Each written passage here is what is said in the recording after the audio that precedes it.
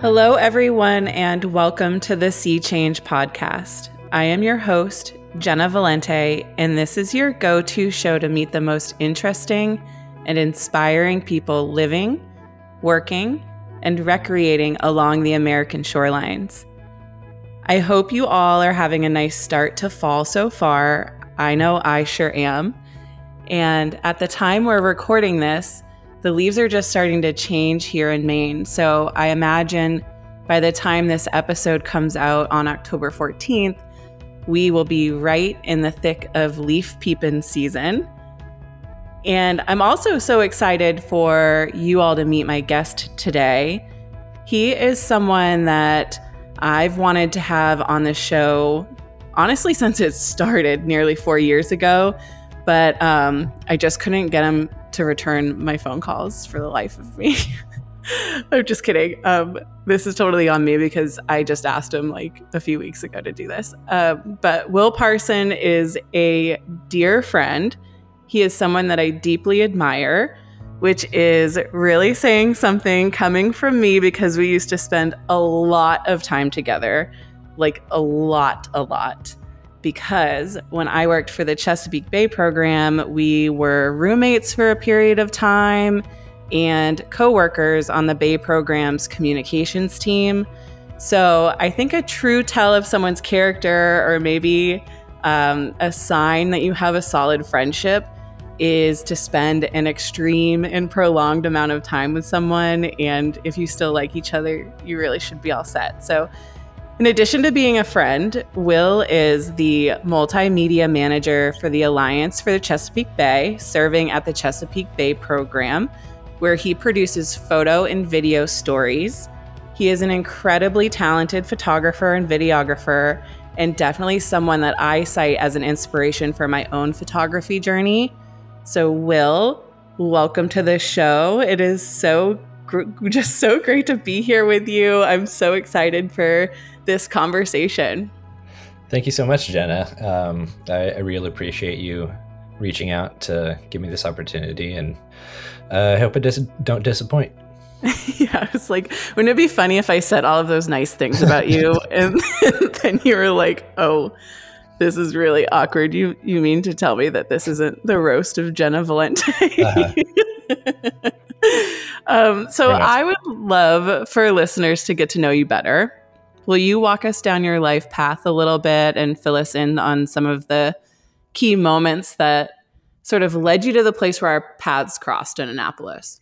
Yeah, so I think growing up in California as a member of a very large cattle ranching family, I think that was, I think that has its influences in feeling a connection to the land. So I left California for grad school about a dozen years ago. Went to Ohio University School of Visual Communication, one of the top classic photojournalism programs in the country. And at that point, this was post 2008. Journalism, or at least newspapers, had sort of bottomed out. I should back up and say after my undergrad, I actually graduated in 2008. I made a go of it as a freelance photographer, despite having a degree in ecology and evolutionary biology. I didn't want to be stuck in a lab, and I had worked at the school newspaper. So I made a go of freelancing as a photographer, did some writing to supplement that. And the decision to go back to grad school was one that I'm very glad that I made. And it came because times are tough, and I needed a jump start to my career. The type of freelancing gigs that I was getting, they were more like event photography and kind of basic stuff, and I wanted to do more complex storytelling and work on bigger stories, and also just connect with other journalists. So I went back to grad school, and it was there that I learned more skills on the video side, but it was also a place where I was able to gradually start bringing my science background back into the types of stories that I was doing. And there was a little bit of that even before grad school, with where I was in San Diego. But really is in Ohio that I hit a turning point as far as finding stories locally that introduced me to the ideas of, like watershed restoration and how water connects us, and its importance to not just wildlife but also to people and culture and all that business. So after grad school, I got a series of newspaper internships where, besides general reporting, I was still pursuing those environmental stories, whether it was a photo essay on a watershed up in New Hampshire where I was interning, or some odd stories about one in particular that comes to mind was on a volunteer at a Audubon Center, also up in New Hampshire where I was. I was at the Concord Monitor at the time. It was an individual who had his own personal encounter with a wild animal, a peregrine falcon, that kind of turned his life around, and he was outdoors in the first place, sort of as, he was doing it for his son, but also for himself, because he was dealing with issues from serving in the first Persian Gulf War, where he suffered a traumatic brain injury and had other health issues that he was still slowly recovering from and dealing with. And he saw this bird and decided to volunteer at the local Audubon Center. And so, caring for these birds was a way to care for himself, and they kind of rehabilitate each other. And I'd say that story was a turning point because it kind of showed me a model to follow as far as, finding deeply personal stories that touch on larger issues and show an audience a path that they could take, in their own lives. Like, everybody can volunteer, everybody can find something that they care about in the natural world that they can find energy from.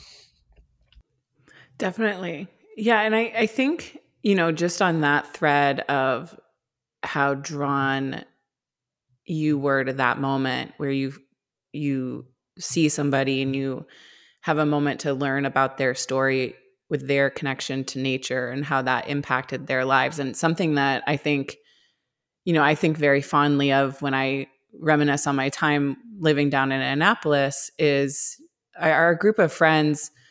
And it's probably just the nature of being friends with a bunch of people that work in the environmental field, but we spent so much time outdoors together.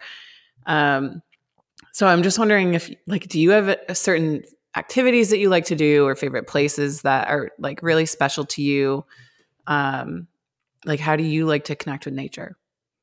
So I like to garden. That's been my passion as of late, the past few years. Since it was actually on a story that I learned how to first start milkweed seeds, because I'd never really, I'd grown vegetables in the garden as a kid, but never had experience with wildflowers or native plants or the complexities of starting perennials, which in the natural world, they need to overwinter before they actually germinate. And so I was on a story at Masonville Cove Environmental Education Center in Baltimore. This was 2015. So I was on the job at the Chesapeake Bay program. And there was a master naturalist there who was helping them start milkweed seeds in seed trays, and these milkweed seeds had spent the entire winter in the fridge in a Ziploc bag, and they gave me a bag of seeds to take home, which I promptly threw aside and left alone for a few days, and then came back 3 days later and saw them starting to sprout just in the Ziploc bag, and I said, "Oh, I'd better put these somewhere." So I started my first milkweed plants that spring. Was this when we lived together? So I left in 2015, and I have memories in our house. You definitely started stuff from seed, but I can't remember if it was herbs or if it was the milkweed. I think it was milkweed and maybe some pepper plants. Oh, that's what it was, peppers. Yeah. Yes. And we had an enclosed patio with just enough light that they did okay, and I think I can't remember if they survived or if I tried transplanting them, I think, but it was too late in the season. But I took the lesson that I learned from that master naturalist who coincidentally I connected with recently. She sells native plants locally, so she's one of my native plant sources. Your native plant dealer. Yeah, exactly. So I took what I learned from that, which was, it's super easy to stick some seeds in a Ziploc bag, and 3 months later you can pull them out and grow some plants. And the same principle applies to a number of things. So the next year I was doing milkweed, but also, I bought some butterfly milkweed, a different species at the nursery or the grocery store, and popped those in the fridge. And I might have done a little more milkweed collecting at a local park. And whether or not that was allowed, I'm not sure, but those milkweeds. We won't tell on you, but you might have just told on yourself. I don't know. Well, we won't say what park it is. Yeah, I didn't name the park. But those milkweeds from that park, they're still going strong, and they've spawned a whole range of gardens from people who have sampled from those milkweed plants, which grow at the headquarters of the Alliance for the Chesapeake Bay. So the like wild milkweed that you harvested is doing better than the ones that you've bought from the store. The ones that I bought from the store are also fine. They're just a different species. So that's the butterfly milkweed. Like the deal is you usually can't get common milkweed in a seed packet. Oh. I didn't know this. It's just a little harder because it's not an attractive plant to most people, and it's not really a typical gardening plant because it grows 8 feet tall and spreads by rhizomes, so it takes over. but it's an important plant. But yes, it's very important. Monarchs love it. It's their preferred plant, even though their caterpillars will feed on a number of milkweeds. But a good compromise is butterfly milkweed, which you can get in a seed packet, or if you really want, you can find your local ecotype if you don't want, genetics from halfway across the country. This is milkweed adjacent, but was it this year? Did you do, I'm like, hopefully I'm not making this up in my head, but did you do a time lapse of monarchs emerging from their little chrysalis? I might have done a video clip or something, but a couple years ago, I had some milkweed growing in my community garden plot that I clipped because there was too much of it, but I had forgotten to look for eggs, and lo and behold, there were like a dozen monarch eggs on this milkweed stalk that I'd just cut. So I took them home and fed the caterpillars, and we had about a dozen caterpillars in a makeshift habitat I think that's what I'm thinking of, is that. And then, so anybody, we'll get to this. We'll share like where to follow along on Instagram, but that, and then like the baby birds. I feel like Will's always posting really great stuff, either on like his page or the Bay Programs page. So I might have done a live feed of the baby Carolina wrens that were nesting in a converted. What happened was I'd gotten a camera trap, like a motion detecting camera trap, and I was testing it out on the bird feeder on my apartment balcony. And a Carolina wren had started building a nest inside the housing for the camera.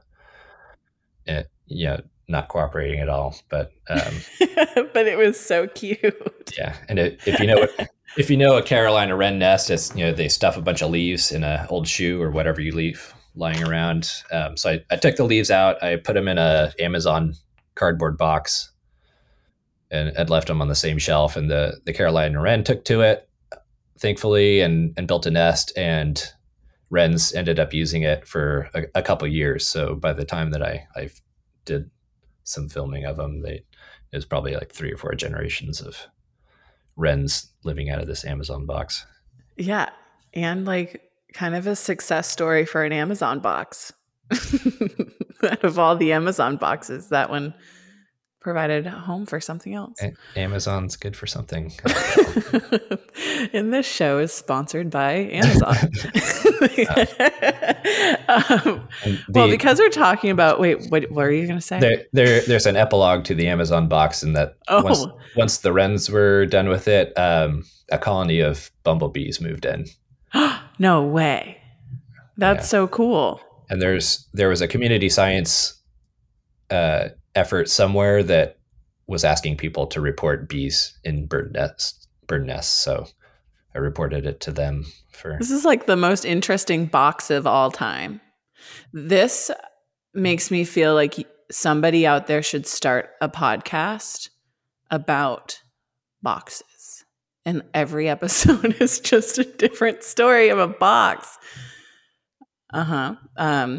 Well, anyway, I'm like, I don't know how to segue from that.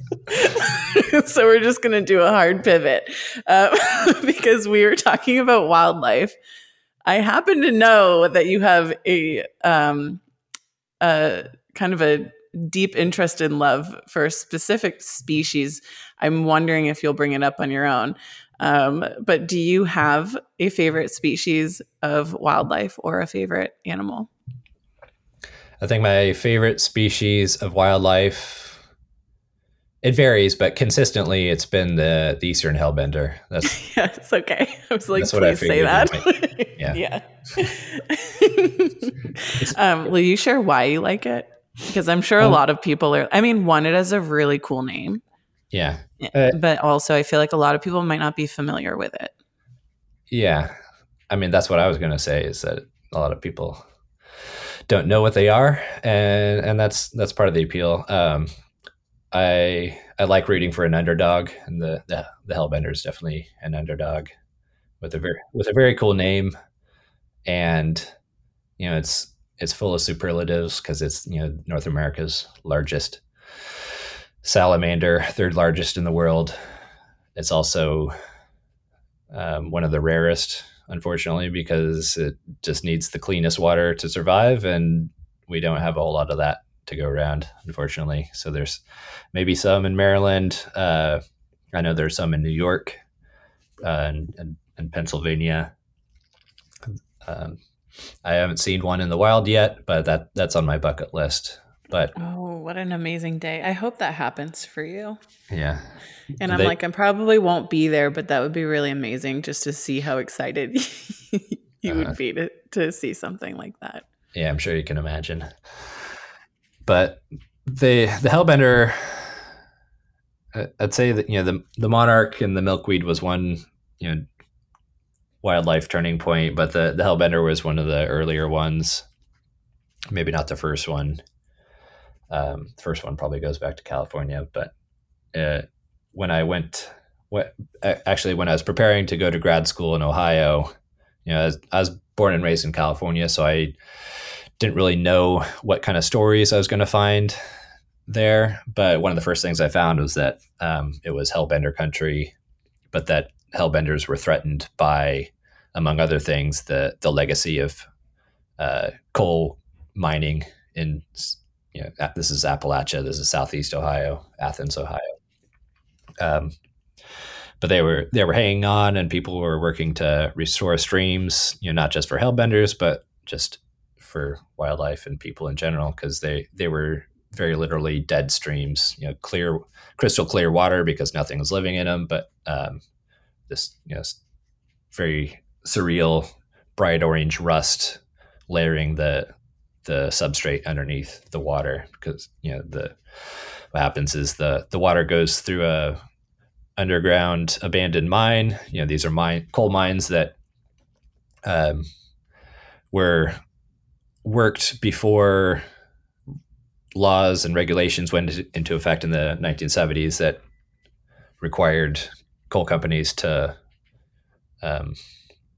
take care of the mines after they were done with them. So there were a lot of abandoned mines, and there's still a lot of abandoned mines that fill up with groundwater, and that groundwater leaches out minerals from underground and becomes very acidic. And then once that water hits the surface, a lot of that dissolved iron precipitates out as the water goes back up to more of a neutral, but not still acidic pH.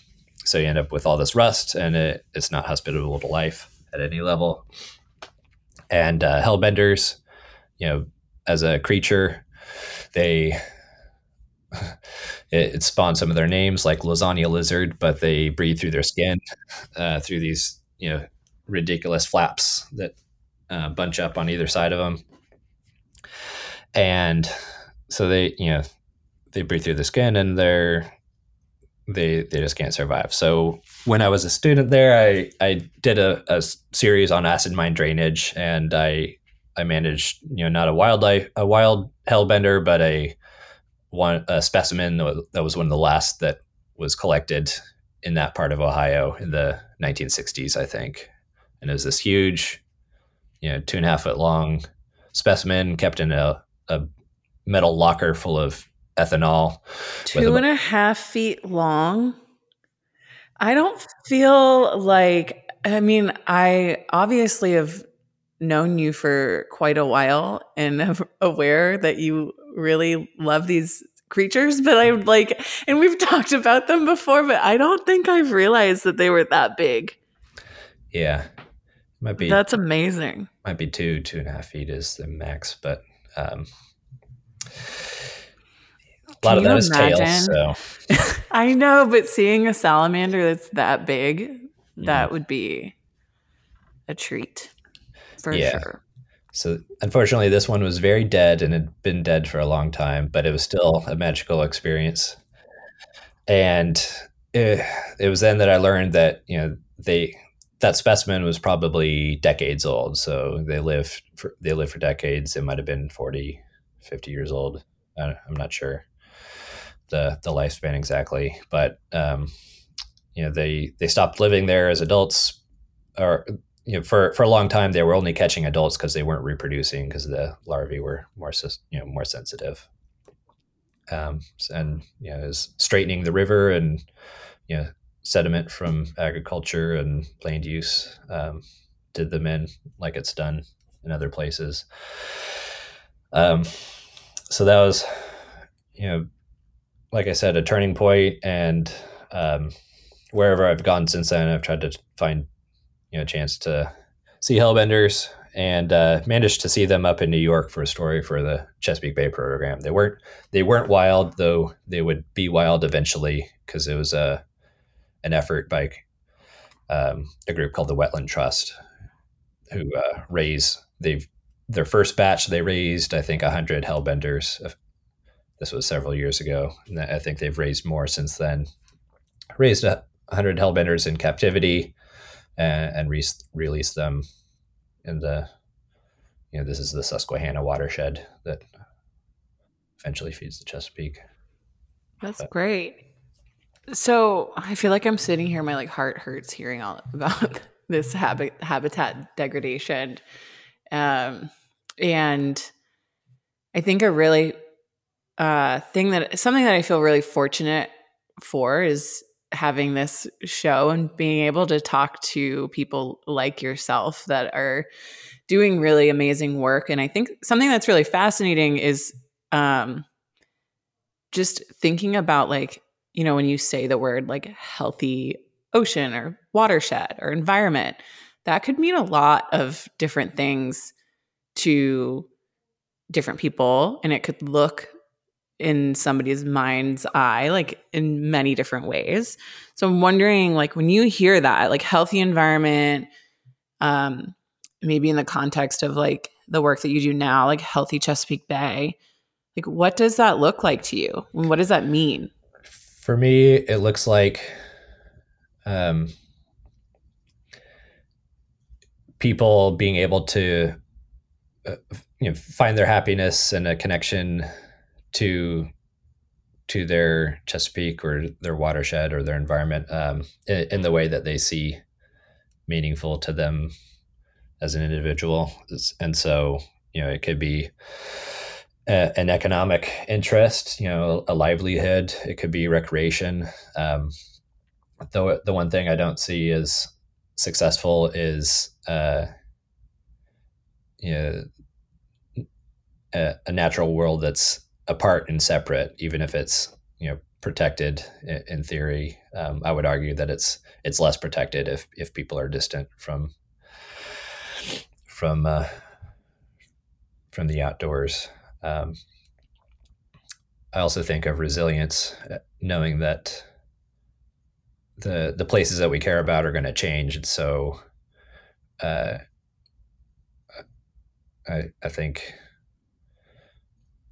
I think it's important to make sure there are ways that are the places that we care about can change and still retain value. Not necessarily the same meaning to every generation, but at least something carried over and something new to add on to it. Yeah, like the ability to make meaningful connections with places. I think that's super important for sure. So, and if I can go on a tangent, go for it. So, going back to growing up in California, my family's cattle ranch was on a mixture of private and public land in Central California, a place called Carrizo Plain, and I think of the connection that my family was able to make in the course of barely 2 generations, so about 50 years to this piece of land, and that relationship has changed. My family doesn't ranch exactly the same piece of land. It's actually now a national monument, but I still see glimpses of that relationship, even though it's in a different form. So it went from an economic to a more like place you can camp and recreate. But for me, the land is still there. There's still a chance to have a relationship with it. So I see that as a success. Some people in my family might disagree, but it's Carrizo Plain National Monument is one of those darn Democrats, Bill Clinton. always making national monuments. I feel like I could see that as a t-shirt. Darn Democrat. Yeah. I think the beautiful thing about monuments, not to get into like too much of a political discussion, but like thinking about the monuments from the way that we approach it on like the ocean side, the largest marine national monument that we have in the country was actually established by George Bush W. So it's a fairly bipartisan thing, or it was up until the times that we're in now, where everything is so politicized and polarized. But I think I kind of view monuments as a fairly successful bipartisan story for most of their existence. We'll see what happens going forward. Yeah. But I'm interested in hearing more about, I guess, just your connection to storytelling. So, thinking about all these different mediums, writing, videography, photography, what is it about storytelling that drew you in? Is that something like, I mean, as a kid, I know you probably weren't like, maybe you were pretending to be a journalist or whatever, but like, is that something that you feel like was always there for you? Or was there a moment for you that was like a light bulb went on and you were like, I love doing this? I know you said you worked for your school paper in high school. Like, what was that? It was, I guess I worked at the school newspaper in high school, but I mostly drew the cartoons very, very poorly Oh for extra credit. I want to see those. Do you still have those? They might still exist. I know I definitely have my college tear sheets, but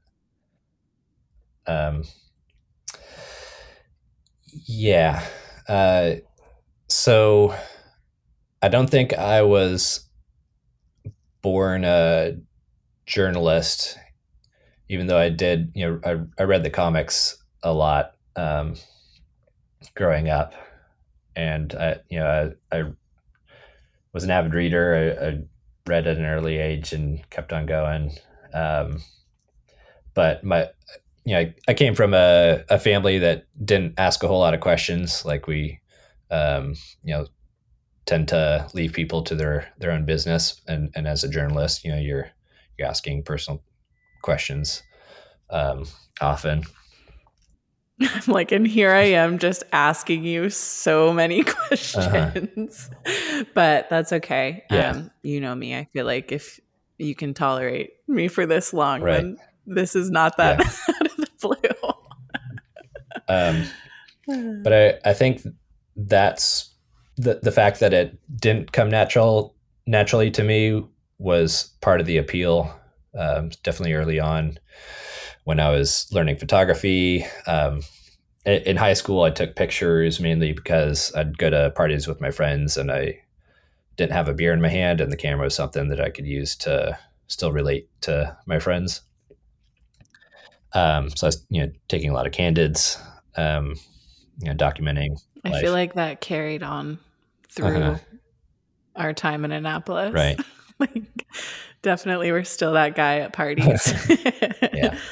I probably still need to share those photos with the people who are in them. Oh, definitely. You probably have so many photos of me and our friends that we've never seen. It's on my list. Don't worry. I'll get to it.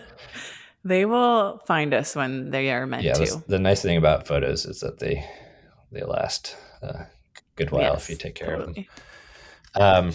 Anyway, I saw photography as a way, as I got into college, I saw it as a way to, explore and have an excuse to learn things and be places that I wouldn't normally be. So it's kind of my ticket in that sense.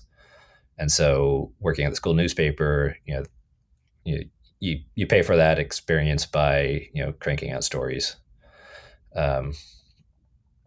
So that's the trade-off is like, I get to see things firsthand, but I my responsibility is to share that experience. I see, I just enjoy the work of creating shared experiences because I think that helps bring people together, and stories also humanize people who are strangers to us otherwise. And so I see value in that. And I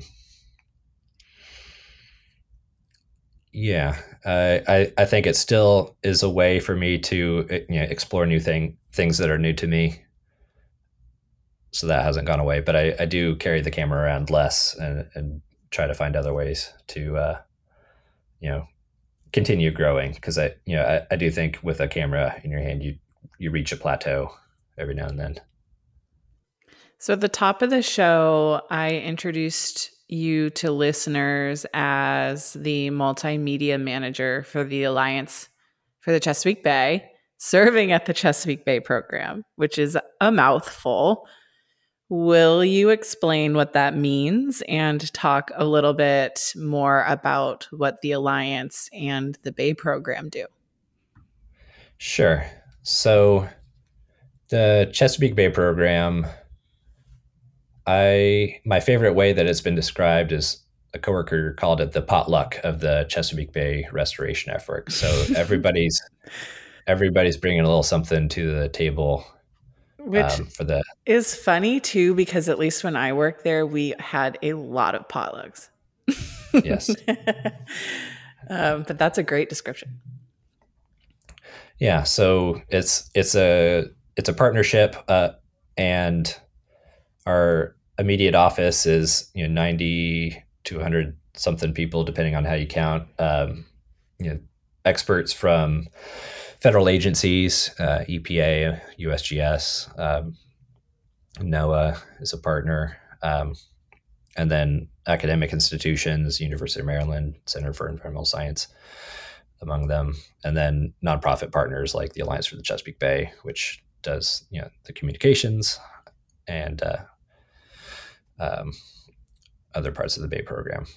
The Alliance, as one sliver of the Bay program, they do a range of things outside of their Bay program duties. So they're the on the ground nonprofit doing restoration across a variety of areas. So agriculture, forests, green infrastructure, and then the Bay program fits into the stewardship and engagement work that they do.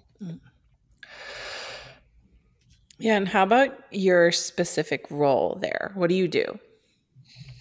So I work in the communications office at the Bay program. And in my role, in the big picture, I'm telling stories that make people care about their relationship to the environment and the Chesapeake Bay watershed. So I do that using a combination of mainly photography and writing, also video, or sometimes photo, video, and writing, and sometimes other things like talking to old friends on podcasts. Will you walk me through your process a little bit? And I guess it's not necessarily me because I've literally been in this process, but like for listeners that are sitting here wondering, like, how does something go from being an idea to being a finished feature story or video or photo essay? Like what does that look like in as part of the communications team at the Bay program? Sure. So we definitely get a lot of topics that need a lot of work to become stories, and it also takes a lot of work to explain to people what the difference is between a topic like oysters and a story that is more focused and has a question behind it that theoretically your audience is going to be interested enough to stick around to hear the answer to. I think at a basic level, I'm doing what I've done for a long time, which is seeking out individuals with a relatable, very a personal story to tell, who is willing to trust us to share their story, and I think I'm drawn to stories that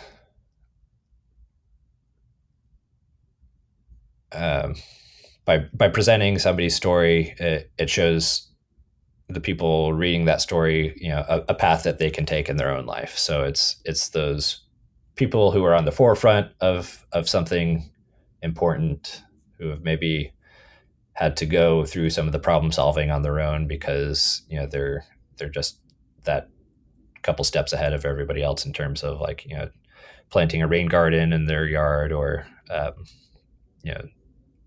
volunteering to help a species they care about, or this or that. So I'm drawn to people who've solved a problem and can show people something that might not have occurred to people in their own lives. Also drawn to people who straddle communities, who can introduce one one community to another. So I think I mentioned that that individual up in New Hampshire who is a military veteran, but also a bird of prey rehabilitator. He straddled communities and in a way challenge preconceptions of what a steward might look like. So when you find people like that, I think you're naturally going to find stories that are new and topical and of interest, and have some sense of drama to them, which I think is important. Where there's that lingering question that hooks people and makes them wait until you answer that question. And on that path, you might pick up a few other important facts along the way that you might not have known. Yeah. And, while I'm listening to you, I am hearing so many similarities between, what we did on the communications team and sort of what I'm doing here with the podcast. And it's not surprising because I got so much joy from the work that we would do together to do just that, to go out and find people that are offering solutions to these really seemingly sometimes like too large problems, and then amplifying them and uplifting them.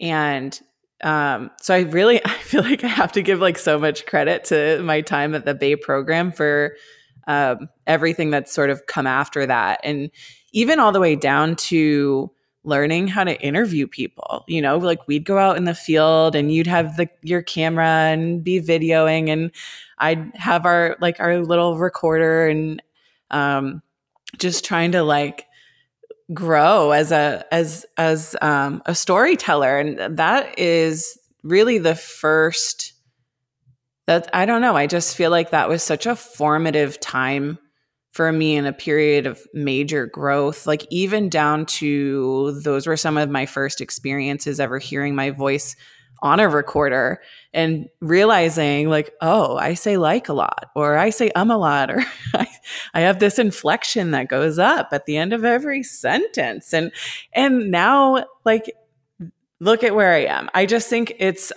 funny when you look at like hindsight, these really, at the time it was the job I had and I loved doing it, but I don't know if I necessarily realized how central and important those years would be to where I am now. And I feel like you're largely to thank for that too. Like you were such a great coworker for that. But I just think that there's so many similarities there of like hearing you talk about what makes a good story and what you look for. And I'm just like nodding along like, oh yeah, like, the Bay program is still with me. I just do it now over like a microphone and telling stories in a different way, but it's good work and it's important work for sure. Yeah. Yeah. And, are there any stories that you're working on right now that you're particularly excited about? So the one that comes to mind is one that I just finished, and, might be a cop out, but, you're never done with a story if you think about it. Though technically, yes, it is a finished, completed, done story. But I do want to follow up on it. It began as more of a photo essay, but ended up having a longer written component. And it's a story on Hopewell, Virginia, and its longstanding relationship with the James and Appomattox rivers, and how it's experiencing a renewal that began with the return of its environmental health, and is on its way towards community health. So the story in a nutshell is that Hopewell, Virginia has this unfortunately lingering reputation as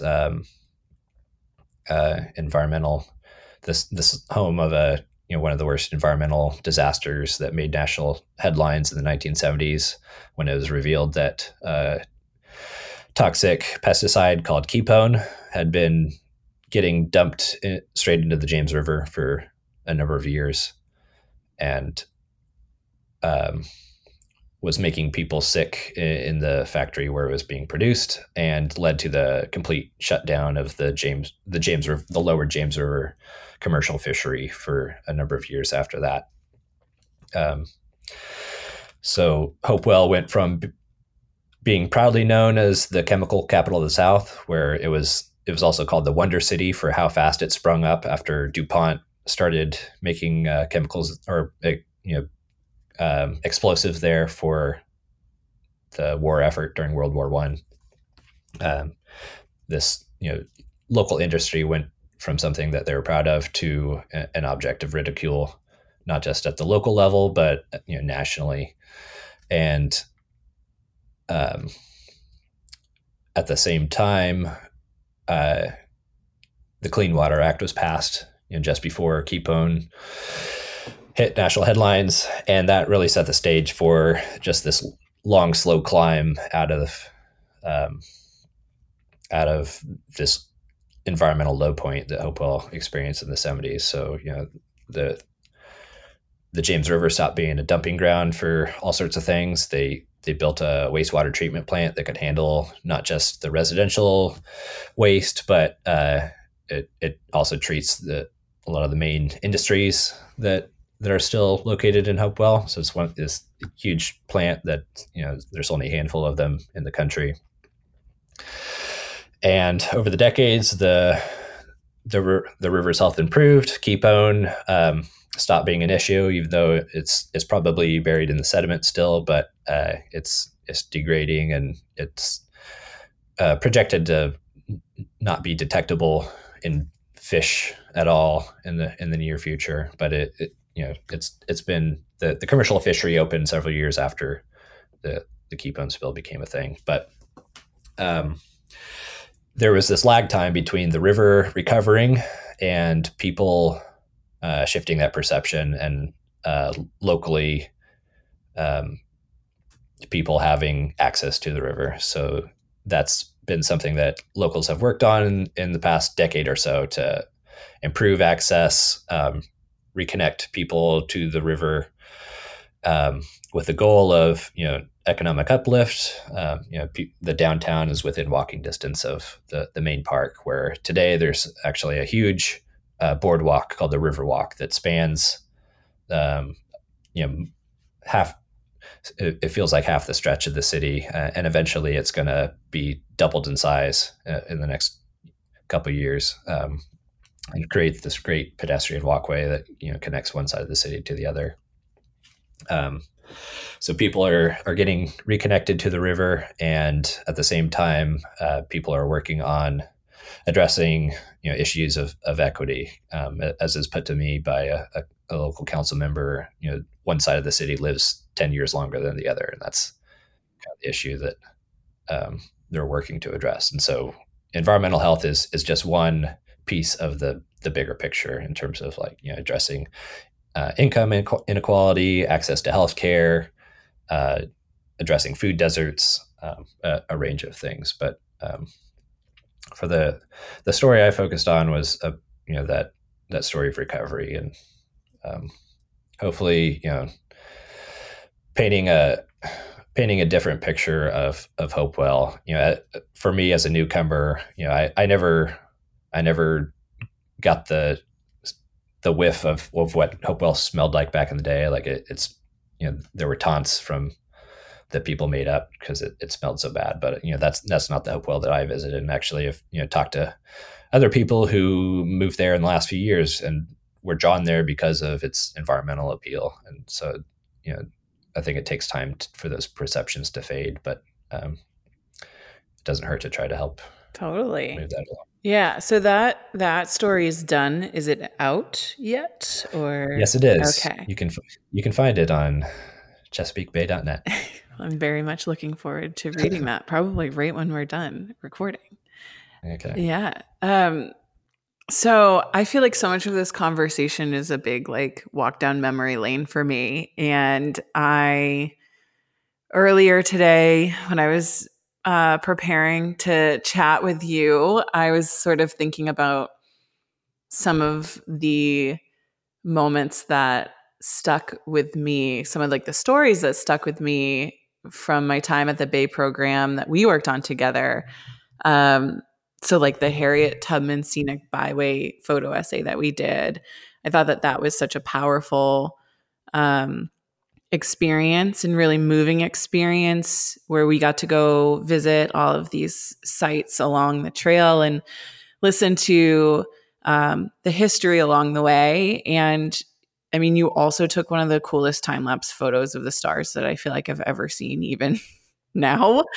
And then the Crow's Nest Natural Area Preserve in Virginia, which, like, in hindsight, it doesn't really seem like it was that big of a story, but I remember it because it was this incredibly cold day that we were out there. Like, even coming from someone that grew up in Maine and lives in Maine now, it was like frigid. And I know you've mentioned a couple, but I wonder if there are there certain stories from your time at the Alliance or the Bay program that really stick with you or stand out in your mind as like just when I've asked you that question that like pop into your head? Well, when you mentioned Harriet Tubman, I was just thinking how, I was joking before about how story's never done, but I have returned to Harriet Tubman topics a number of times, and it's just it's always fun to learn how much of a badass she was, um, without getting into it. But I did just come from a tree planting in Delaware that's on a Harriet Tubman Underground Railroad site, Harriet Tubman Underground Railroad Byway site. So this is a driving experience where you can stop and, from Maryland's Eastern Shore to Philadelphia, I think, different sites of historical importance to the Underground Railroad and to Harriet Tubman personally, which, obviously, from the story that we were worked on. But this site was a state forest that she might have used as she was helping people travel north. And this event was great because it was not just a tree planting to help the local stream, which was a tributary of the Chester River, which flows into the Chesapeake Bay, but the forester, is Delaware's urban and community forester, woman named Keisha Bronskill. She put this event together in conjunction with a series of hikes at the state forest with a historical interpreter. So it was a way not just to plant trees, but to get people out into the forest and to get people into the state forest that might be newcomers. So there was an interest in getting people of color, specifically from local communities, involved, and it seemed like a smashing success. They had like over 150 people, and the folks that I talked to, a lot of them were first-time tree planters. That's amazing. I think, I think that the work that, we did or that you all are still doing through the communications team at the Bay program in telling stories of people that are out there doing great work around the Bay and important work around the Bay is incredibly important because, as you mentioned earlier in our conversation, it sort of humanizes some of these issues that we might see. That's like, oh, climate change or water quality or deforestation. Like, what does that mean? What does that look like on the ground? And then you all, and when I was there, we all had the tools and the opportunity to go out and illustrate that and show that and not just tell it from our words and our experience, but be able to share the experiences of people that are living it every single day. And I mean, I think that was a huge honor for me, and it still is, to be able to serve in some sort of capacity where I'm doing that on this podcast and through the work that we do through the Healthy Ocean Coalition. But I'm curious to hear some of your perspective on just like what the power of storytelling is and how storytelling can really tie into larger efforts to protect and restore the environment or the Chesapeake Bay. In terms of the power of storytelling, I always think of how people are just wired to learn from stories. And so if you're trying to inspire positive action, or even just in a general level, challenge preconceptions that need to be challenged, that's the way you plug into people's minds is through storytelling.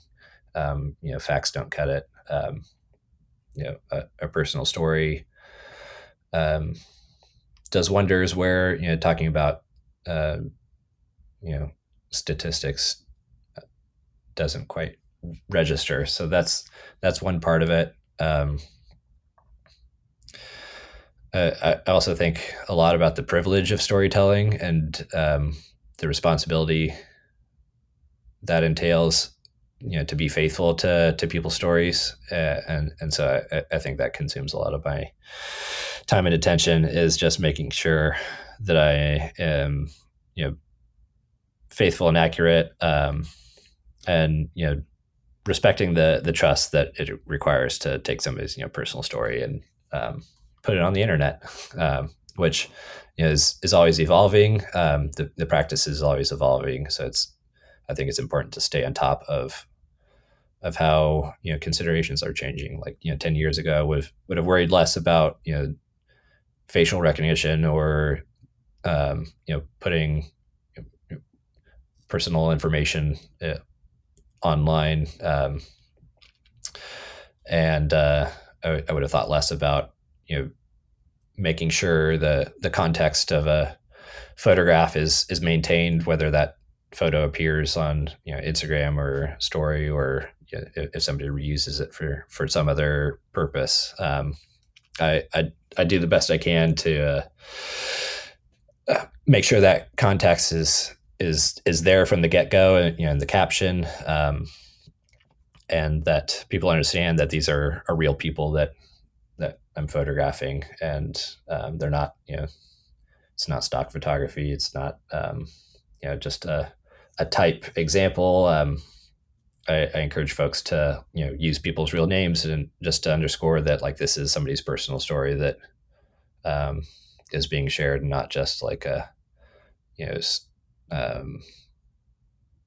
stock example of planting a tree or this or that. Totally. Or like clickbait just for like Bay program to get more likes or something like that. I think that, that was something that it's just what an awesome responsibility and really privilege it is to be trusted by somebody to tell their story. And I think, when I worked at the Bay program, that would be, I think, the thing that I guess, for lack of a better word, like the thing I would like worry about the most or get most nervous about is when I would be finished with a story and I would share it with the person or the people, to wait to hear their reaction to see if I really captured, our time together and their perspectives accurately and in a way that felt like really genuine and authentic. And I still feel that way with the podcast, but it's almost a little bit easier because it's like you're telling your story, like as told by you, not like it is there, like at the Bay program or with what a lot of journalists do, where you have an experience with someone and then you go and take that and have to interpret it. You put it down onto, paper or on your computer and then share it out to the world. And it's there, that's just out there forever now. So I think that I really appreciate your attention to that. And I hope that if there are folks that are listening to this that are maybe aspiring to get into this type of work, that you don't take that lightly. It's a huge deal if somebody welcomes you into their world, and opens up to you and trusts you to share their story. And it's on people like us to get it right. Yeah, that's well said. So speaking of people that might be thinking about getting into this type of work or are curious to learn more about, what your role and responsibilities look like, I always like to ask people about like the more challenging aspects of your job, because I mean, especially for you, right? Like what you do is really cool. Like you're super cool. What you do is really cool. But I'm sure there are lots of times that you're like, ugh, like day-to-day stuff. This is annoying. This is a hurdle. This is a barrier.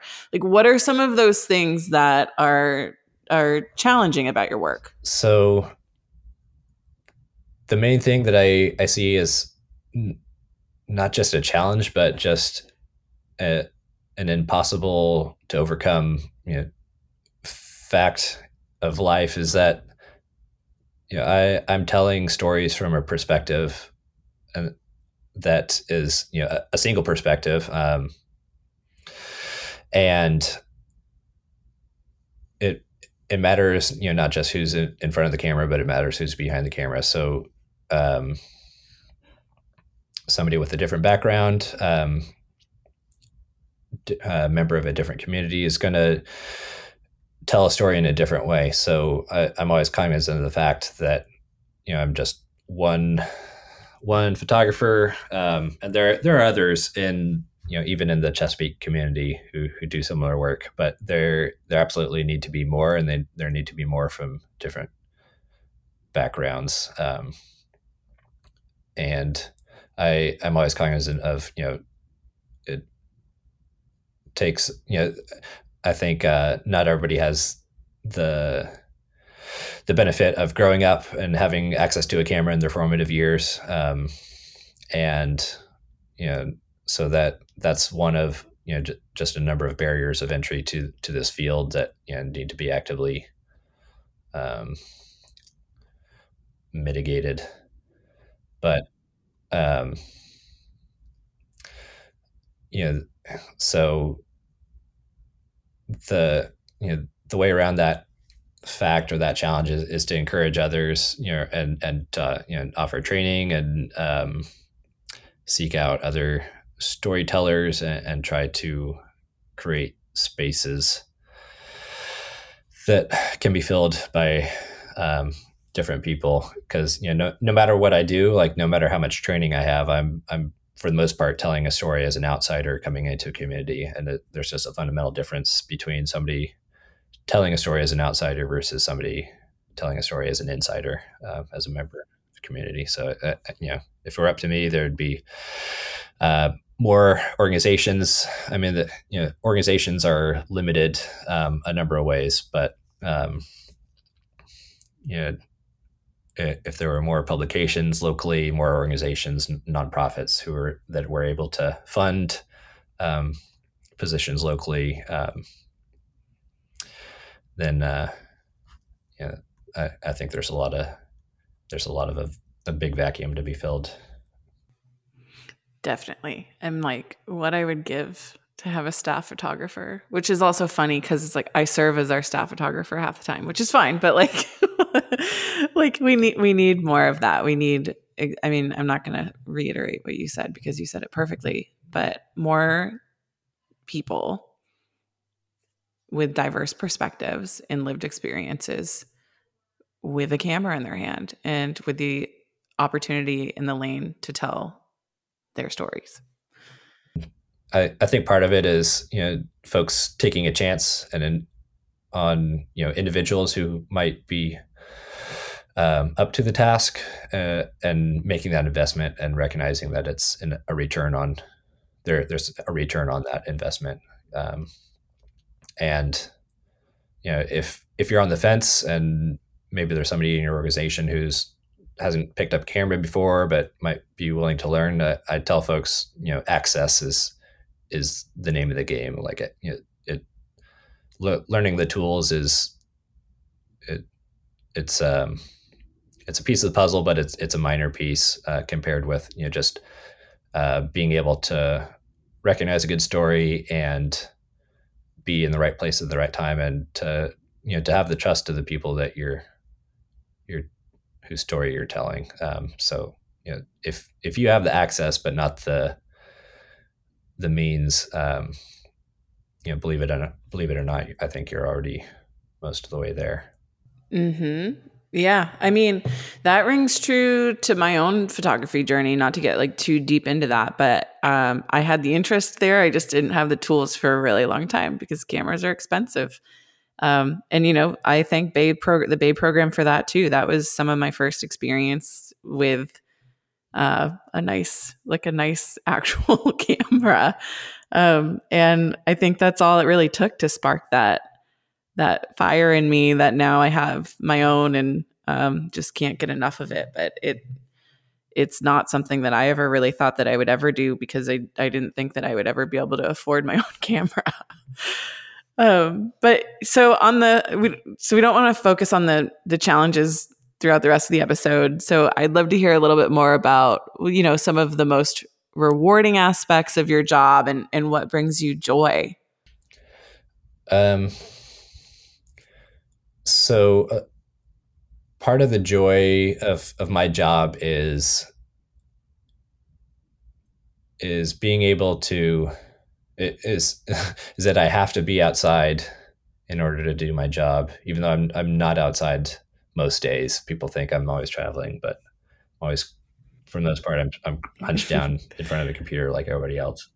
Yeah, sometimes you have to edit those photos. Yeah. But at the start of my journey, I knew I wanted a career that that had some physicality to it and put me out in the world, at a basic level, to stay active. And we know the negative health effects of sitting around all the time. So I saw it as something that was just at a basic level a healthy, natural thing for the human body to do, is be outside. And the extra layer on top of that is the intellectual pursuit of trying to grasp a story in real time. You always have a hint of what the story might be, but no matter how much you prepare, you just have to be ready for the story to change or to be surprised. Because if you do your job right, you're putting yourself in a position to be surprised. So I think it's just a healthy way to make a living, and I think it serves a public good in that it inspires other people to find ways to do good by themselves in the world. Yeah. And how can people follow along with the work that you're doing, or the work that the Bay program or the Alliance are doing, and get in touch if they're interested in learning more or collaborating? Maybe they have an interesting story in the Bay watershed. Yeah. So you can find more information about not just the Chesapeake Bay program, but just a great resource on the Chesapeake Bay and the issues it's facing in general. You can find that at www.chesapeakebay.net. It's the website of the Chesapeake Bay program. The website of the Alliance for the Chesapeake Bay is allianceforthebay.org. I think. Well, also just Google Alliance for the Chesapeake Bay. I also will say the executive director of the Alliance, Kate Fritz, has been a guest on this show. So if you want to learn more about the amazing Kate and the work that the Alliance does, that is a great episode to go back and listen to. And I'll add that you can find our Chesapeake Bay program photography on Instagram at Chess Bay Program. That's our handle. And if you are a environmental professional, or even if you're not, we make our archive freely available for non-commercial use. And so if you do have a use in mind for our archive, you can send a note to requests@chesapeakebay.net.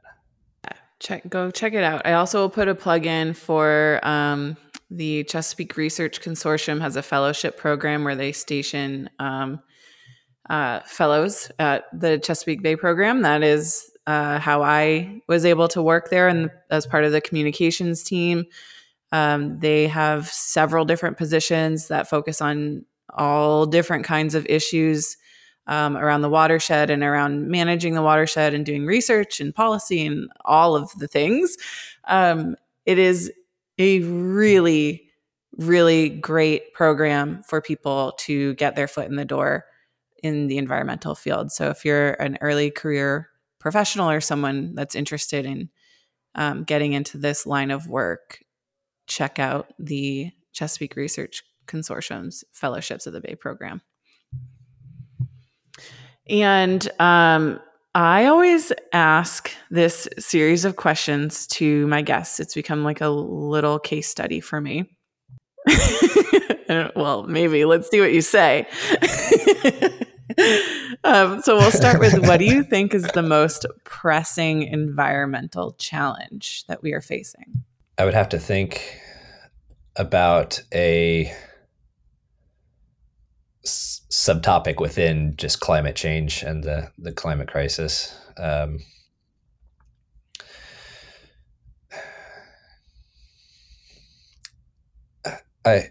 If I were to, try to look even bigger picture than climate change, I think it's a disconnect with between a disconnect between cause and environmental consequence. So, I think that predates the climate crisis, and the climate crisis would be, the number one example of that in the given moment is, living literally on borrowed time in terms of the fossil fuels that we're using, and the fact that we can, grasp the consequences on one level in terms of we're heating the planet, and it's going to it's causing problems for people today, and it's really going to cause problems for people who aren't alive yet.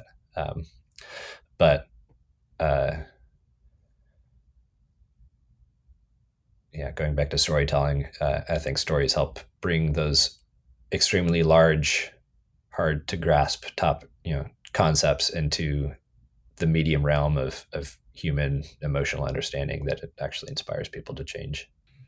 Yeah. And what are you energized or excited about moving forward? I am excited for spring because I am a new homeowner and I am about to plant a whole slew of native plants that have been sitting in pots all year. And so, just waiting for that next growing season. And this last one is sort of a two-part question that you can approach however you want. What is the best advice you've ever been given, and or what advice do you have for our listeners? Best advice that I've been given. I think one of the challenges I had was a lack of mentors, especially in my formative experiences. So I wasn't given a whole lot of advice per se, but I think I learned from my role models' actions that there's no harm in asking. If you're curious about something, just ask the question. Yeah, right. I mean, why I love this show so much is I just get to be curious, right? I invite people on that are incredible, and I just get to sit here and be like, what do I want to know? It's fun to ask people questions as long as you can get over that like intimidating or the nerves, that factor, because definitely have felt that before too. So it's not easy, but ask questions. Yes. I think I can actually pinpoint it, at least to some degree, to just like it was probably intro to cultural anthropology class in college, where the professor talked about how you learn things as an anthropologist just by being present and making mistakes. The example he used was he was out in in a jungle somewhere, and he pricked his hand on a thorn, and it started bleeding. So he sucked the blood off his finger. And the people in the community he was working with were horrified that he'd done this, and that's how he learned that there was a taboo against blood in this culture. Yeah, right? Mistakes. Don't be afraid of those either. Ask questions and make mistakes. It's okay. We're humans, and the human experience is messy. Well, Will, I feel like that's fun to say. Well, Will. I think the other lesson from that is that you have to bleed sometimes. Yeah, and that guy was a vampire. I'm so glad we did this, and I'm so grateful for you for joining me and just for being a great friend. I'm looking forward to the next time that we can see each other in person, and I cannot believe that we did not talk about Arnold Schwarzenegger at all during this podcast. That's the second hour. That's either like a huge feat or a huge failure. I'm not entirely sure which one where I land yet. Yeah, that's the second hour. Surprise, listeners. This is actually like a 2.5 hour episode, and the second half is just about our favorite Arnold movies in order. Well, thank you so much for joining me today. I appreciate you. I appreciate you too. Thank you so much.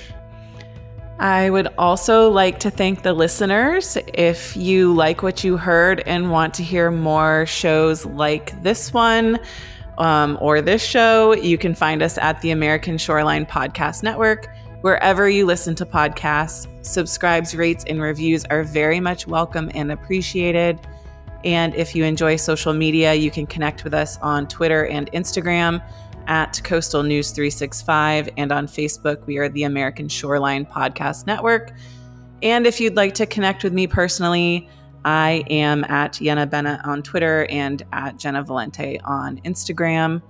I also should note that I recently started a Twitter account for the Sea Change podcast, so you can find this show there also. So find us online and let's chat about our beautiful coastlines.